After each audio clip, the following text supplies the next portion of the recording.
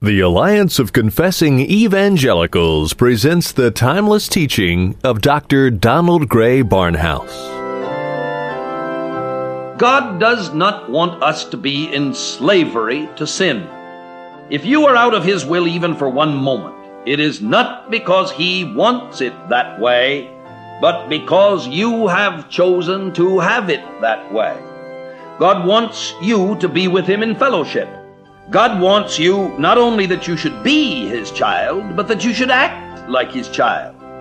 In the second place, not only does God want us to live lives of holiness, but He's made it practically possible that we should live such lives.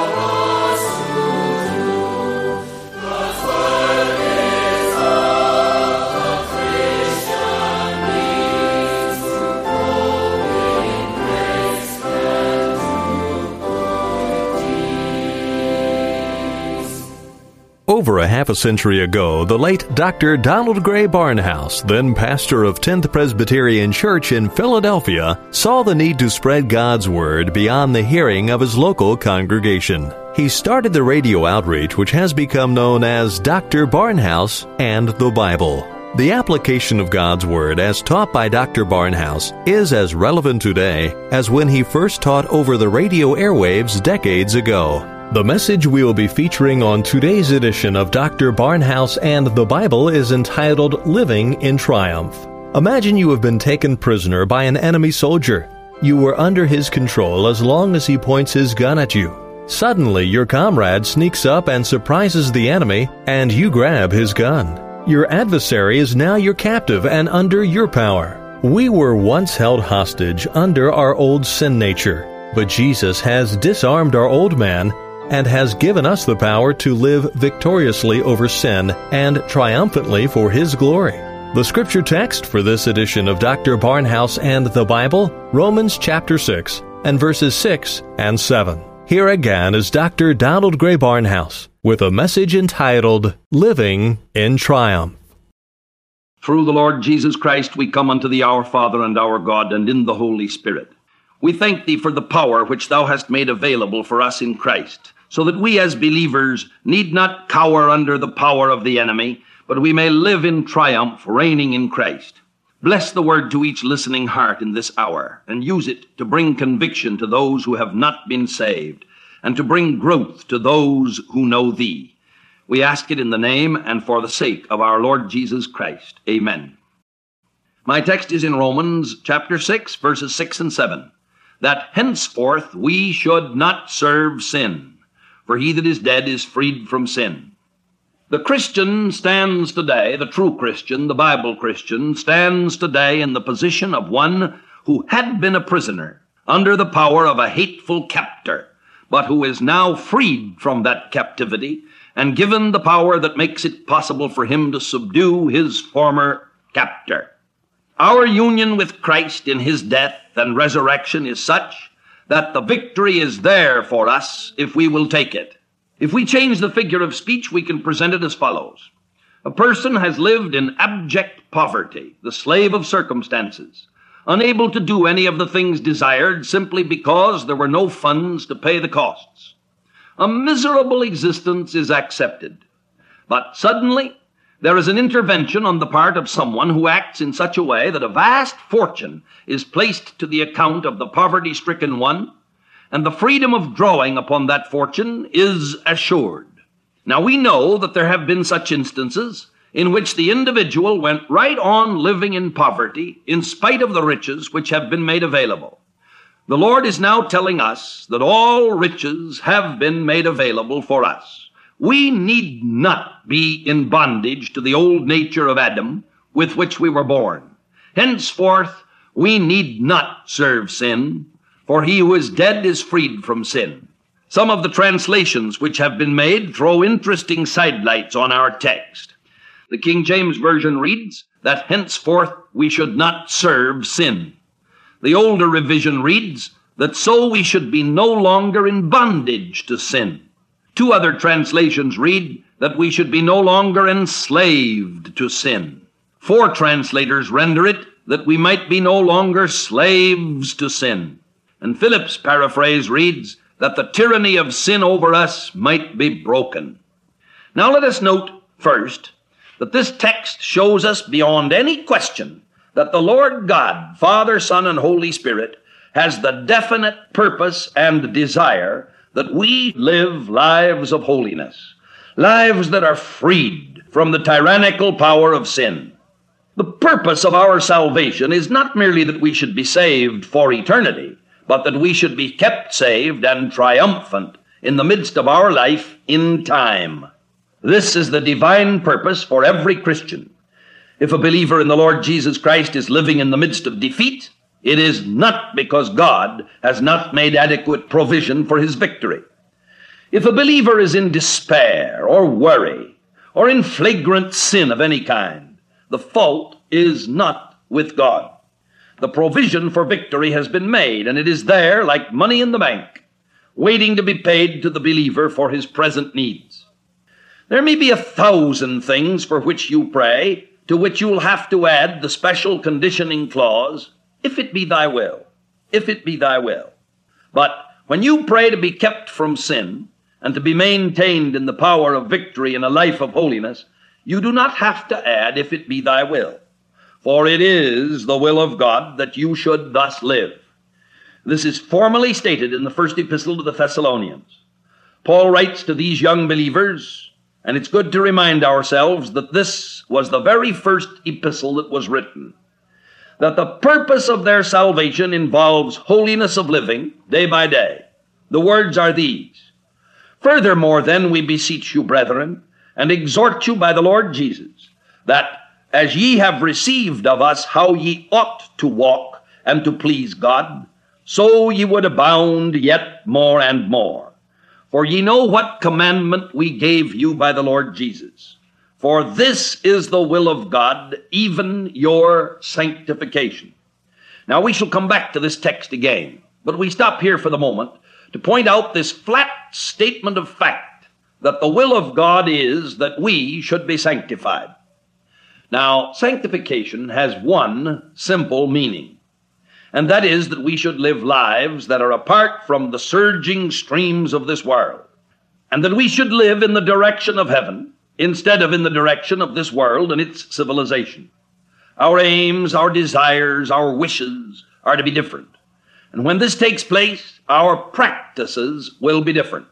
It is God's will that believers should be holy and unblameable and unreprovable, walking before the Lord in all well-pleasing.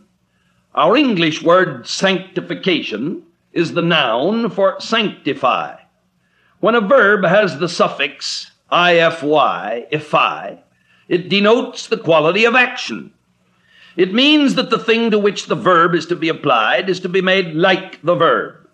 To magnify, purify, glorify, edify mean respectively magnify, to make great; purify, to make pure; glorify, to make glorious; edify, to make into an edifice.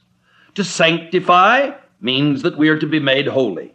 For the word sanctify comes from the Latin sanctus, S-A-N-C-T-U-S, which means holy. Many years ago, the word saint was spelled S-A-I-N-C-T. And the C was dropped to make it easier to say. Sanct. And it's much easier to say saint. But we've still kept the letter C in the noun sanctuary, and in the verb sanctify, and in the noun sanctification.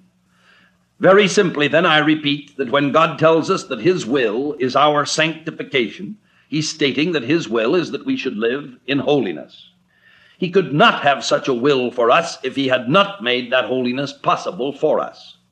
Holiness is possible for you and for me, not merely in a general way, not merely in a positional way, but in a specific way, in a practical way. It is possible for us to live in righteousness today.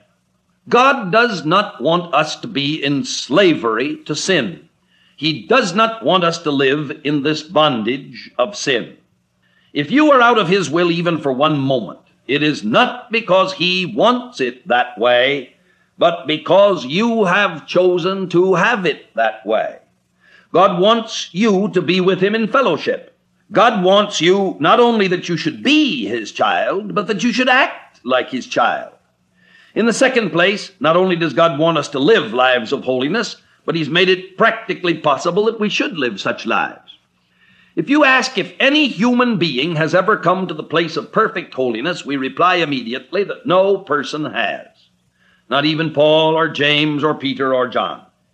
And if they, who had seen the Lord Jesus personally and had been the witnesses of his resurrection, if they had their moments of turning away from the power of Christ, we may be sure that such a turning will be a part of the lot of every other lesser believer. But in announcing that nobody is going to be absolutely and continually holy, I am not lessening the prospect or diminishing the power. I am holding up before you a life so wonderful that anything else fades into a drab dullness by comparison. If you have ever lived in complete union with the Lord Jesus Christ for one long moment, you can never be satisfied with anything less as long as you live. It is true that the old nature will take its toll, and that there will be periods when you follow afar off. But the memory of those close moments will give you a tantalizing hunger that nothing else in this world will ever satisfy. The method which God has used in making holiness practical is to announce that he looks upon us as having died in Christ and as having been raised from the dead with Christ. He then tells us that if we will accept that position by faith, moment by moment, we can have in our condition that which is truly ours in our position. I ask you if it is possible for you to look to Christ and to think of him alone and to live in total yieldedness to his will for the space of 1 second. If you say that this is true, I will then ask you if it's possible for you to live thus for 2 seconds. If you accept this, I will lengthen it to 5 seconds, to 30 seconds, to 1 minute, to 5 minutes, to 15 minutes, to 1 hour, to 2 hours, to 6 hours, to 12 hours, to 1 day, to 2 days, to 10 days, to 1 month, to 6 months, to 1 year, to 10 years, to 50 years. But immediately, if you ask me if anyone has looked at Christ and lived in his triumph without the shade of unbelief and defeat for the space of 50 years, I'll reply that I'm absolutely certain that not one being has ever done so. If you'll ask me if someone has thus lived for 10 years, I will still reply that I do not believe it. If you lower the time to months, I will doubt it. And if you lower it to days, I will suspect that there have been moments or seconds where man has looked away from Christ and the flesh has risen to dominate the scene. If you ask me how long it has been in my own life in any one period, I will reply that I do not know, but that I do know that I'm hungry for the periods to be longer and longer, and am ever more eager for my fellowship with the Lord to be uninterrupted, and for all interruptions to be ended immediately. Practically, I can explain to you how it works, and I can explain to you how we get out of the will of God, and how the old nature raises itself up to take its dominating place. I can recall 100 instances when I have been in the middle of a sermon, for example, preaching, the crowd present listening to me. I've prayed before I began that the message shall go forth in power, in the Holy Spirit, and in much assurance, that our faith may stand not in the wisdom of men, but in the power of God. I have begun the sermon with a sure certainty that the Lord is with me and that I have the opportunity of bringing blessing to his people.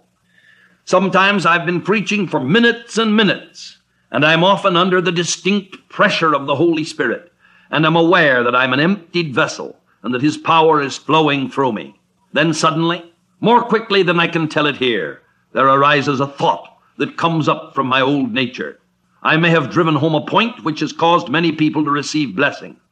The minister of Christ is very aware of the flowing forth of power, and suddenly the old man will claim a part of the credit. It may be a subconscious rising of the thought, as an illustration has been given. Boy, that was good. And in that moment, one can feel the difference. In that flash of a second, it's possible to get out of the will of God. It's necessary in such a moment, right while the words of the sermon are being spoken, to cry out to God to cleanse by his blood from all of the thoughts of the flesh. And then the power of God flows once more. I can illustrate this perhaps by something that you've often experienced. We've all seen faucets which have two sources of water, hot and cold. When either the hot or the cold are turned on, they'll flow from the same faucet. Let us call the cold water the cool, fresh flowing of the Holy Spirit that will slake the thirst of a weary people. Let us call the warm water the flow of the fleshly nature of Adam. I get up to preach, and I have a great desire that the warm water shall be completely shut off, and that nothing shall flow from myself. I have a great desire that the cool, fresh water of the Spirit shall flow. In the last day, we read in John 7, in the last day, that great day of the feast, Jesus stood and cried, If any man thirst, let him come unto me and drink. He that believeth on me, as the Scripture hath said, out of his innermost being shall flow rivers of living water. And now as I preach, I know that the cool streams must flow from him and through me. And as the stream flows, I myself am refreshed, even as you can feel the faucet grow cold when the cold water is flowing through it. But suddenly, in the midst of the sermon, you have a moment when you feel the faucet getting warm. You've taken some of the credit to yourself. You've thought for a moment that you have some part in it, and that some of the blessing could arise from yourself. In that moment, the true blessing starts to go. In that moment, the only thing to do is to glance away to the cross of Jesus Christ and to cry out, sometimes in agony, though in the silence of one's heart and in the flash of a second, that the Lord shall not let the blessing go away, and that above all, you should not run lukewarm because of a mixture of self with that which must come from God. And the Lord hears and answers, and the cold water comes through once more, and the faucet grows cold, and the refreshing stream flows to bless first the speaker and then the listener. Now, if that stream of the flesh is allowed to predominate, the cold water will cease flowing. It is possible for a Christian to grieve the Holy Spirit so that he sits in our hearts in silence and will not come forth in power to bless us.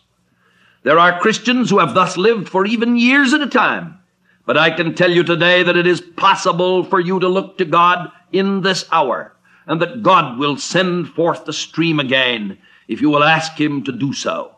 And if you're willing to see the tap of your own fleshly stream kept off by the strength of the divine flow. Christ died. Our text, which we treated in our previous study, tells us Christ died in order that our old man might be jointly crucified with him, and the body of sin be made of none effect, in order that the body of sin might be changed from jailer to prisoner, from captor to slave, from dominator to dominated. There will be some who will try to tell me that the rising of the old nature is not tyranny, since that old nature is no longer allowed to reign completely. And they will suggest that what I have said shows that the tyranny of the old nature has in reality been broken in me. I suppose that it has, in one sense, but that will not completely satisfy the one who knows even the fringes of the experience of being possessed by the holiness of God. I want the seconds of triumph to stretch into minutes and the minutes to hours. I want the power of the Lord to flow.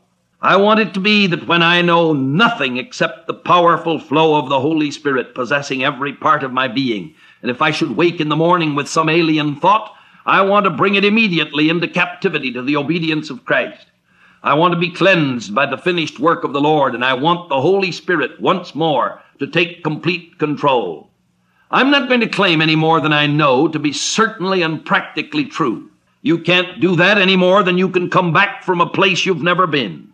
If anyone should ask me what was the longest period of time that I had been totally dominated by the Holy Spirit, with my old nature maintained on the cross as dead, and the living life of the Lord Jesus Christ in total possession of all my faculties, I would not know how to answer.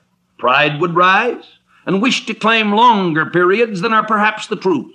Yet, by the grace of God, I can say that there are long periods, and that the times of looking away become shorter and shorter. That is perhaps the most important part of the whole truth. The Lord brings you back sooner and sooner from the moments of wandering, and at times the rising of the flesh cannot even come to the place of entrance into conscious thought, but it's put down at once. Perhaps this was the thought of Martin Luther when he once said that he could not keep the birds from flying round his head, but by the grace of God he could keep them from building their nests in his hair. This is the great fact of the life of holiness. The thoughts of the flesh will be flying around even as a flock of birds, but the activity of the Holy Spirit within our lives will bring us to the place where the thoughts cannot come to take lodging. Let us return again for a moment to the text in Thessalonians and complete it, for it furnishes the illustration which God himself has devised. This is the will of God, even your sanctification, we read, and I stopped at that point. But the full verse reads, this is the will of God, even your sanctification, that ye should abstain from fornication, that every one of you should know how to possess his vessel in sanctification and honor, not in the lust of concupiscence, even as the Gentiles which know not God. 1 Thessalonians 4:3. Now, I'm quite sure that there is something more than the lust of sex that is involved in this text. There is that, of course, and any child could see that the Lord is calling us to live lives of chastity within the relationships which he has given us to maintain in life. But the whole of the Bible presents the Christian as being joined to the Lord in marriage. In the Old Testament, it was Jehovah who was the husband in Hosea 2, and it was Israel who was the departing wife, living with the world.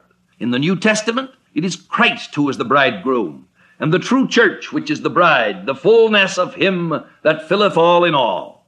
We are betrothed unto the Lord, and any failure to remain faithful to him is a spiritual adultery which grieves him and hurts us, whether we know it or not. The reason for judgment upon the ancient people is revealed there where God says in Hosea 2:13, I will visit upon her the days of Baalim, when she went after her lovers and forgat me, saith the Lord. Now, there are many who need to be reminded of personal cleanness in keeping the body holy and pure.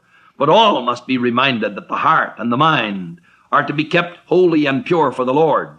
We're to remember that if we turn away from him and desire worldly recognition or worldly praise or worldly approbation, it is as though a bride sought to please some other man than her husband.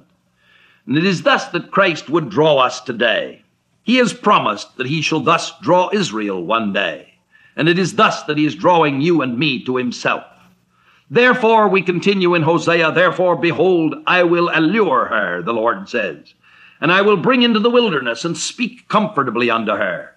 And I will give her vineyards from thence, vineyards from the wilderness, and the valley of trouble for a door of hope. Oh, that's the reason why God frequently has to send trouble to many of you, is because you've been wandering from him, and he wants to bring you back to the place of triumph. And I will give her the valley of trouble for a door of hope, and she shall sing there as in the days of her youth, as in the days when she came up out of the land of Egypt. That is, as the days in which she sang the song of Moses and the Lamb, the song of redemption. And it shall come to pass in that day, saith the Lord, that thou shalt call me husband, and shalt call me no more Baal. And it is thus that the Lord is calling all true believers today. It is thus that he's calling you. Recognize that if you believe in the Lord Jesus Christ as your Savior, it gives you the present privilege of maintaining present holiness and communion with the Lord. And if the communion becomes interrupted, even for the flash of a second, you have the right to look back to the cross and up to the Lord on the throne, and to see yourself as having died with Christ and as being alive with him forevermore, and thus freed forever from the tyranny of sin. And our God and Father, we pray thee that the Holy Spirit shall speak this word to each heart. We thank thee for the truths that are here. If there be those who have not been born again, we pray thee that thou shalt accompany them with restlessness, that they may know no peace until they rest in Christ.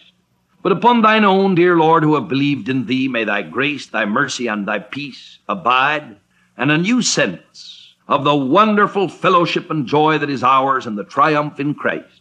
And unto thee be the glory and the majesty, the dominion and the power, now until our Lord Jesus come again, and forever. Amen. You do not have to live in defeat and discouragement. God has provided the spiritual principles, resources, and power to enable you to live in triumph through Jesus Christ our Lord. We hope you have benefited from today's message by Dr. Barnhouse entitled Living in Triumph. You can listen to additional Bible teaching by the late Dr. Donald Gray Barnhouse via the Internet by visiting the Alliance of Confessing Evangelicals website at alliancenet.org. An audio copy of today's teaching is available by calling us toll-free 1-800-488-1888. Today's message again is entitled Living in Triumph, or simply ask for message number R6-23. We would also like to make available to you a free copy of our booklet entitled This Man and This Woman. The value of marriage and the family is rapidly declining in our culture. The resulting epidemic of divorce and broken families has infested our society and even the church. This free booklet underscores the sanctity of marriage and its vital role in the church and in society. You will understand the true meaning and significance of Christian marriage and find biblical answers to questions about mixed marriage, divorce, and remarriage. Ask for your free copy of This Man and This Woman when you call or write. Dr. Barnhouse and the Bible is a radio ministry of the Alliance of Confessing Evangelicals headquartered in Philadelphia, Pennsylvania. We exist to promote a biblical understanding and worldview. Drawing upon the insight and wisdom of Reformation theologians from decades and even centuries gone by, we seek to provide contemporary Christian teaching materials which will equip believers to understand and meet the challenges and opportunities of our time and place. Dr. Barnhouse and the Bible comes to you through the generous gifts of our listeners. If you have benefited from the broadcast and would like it to continue, please prayerfully consider a donation to help us keep this ministry on the air. For more information or to make a contribution to support and further our work, please contact us by writing Alliance of Confessing Evangelicals, Box 2000, Philadelphia, Pennsylvania 19103. Call toll-free 1-800-488-1888. or visit us online at alliancenet.org. Be sure to ask for a free updated resource catalog featuring books, audio teachings, commentaries, booklets, daily devotionals, videos, and a wealth of other materials from outstanding Reformed teachers and theologians, including Donald Gray Barnhouse, James Montgomery Boyce, Michael Horton, and Martin Lloyd-Jones. Then join us again next time for more classic teaching on Dr. Barnhouse and the Bible.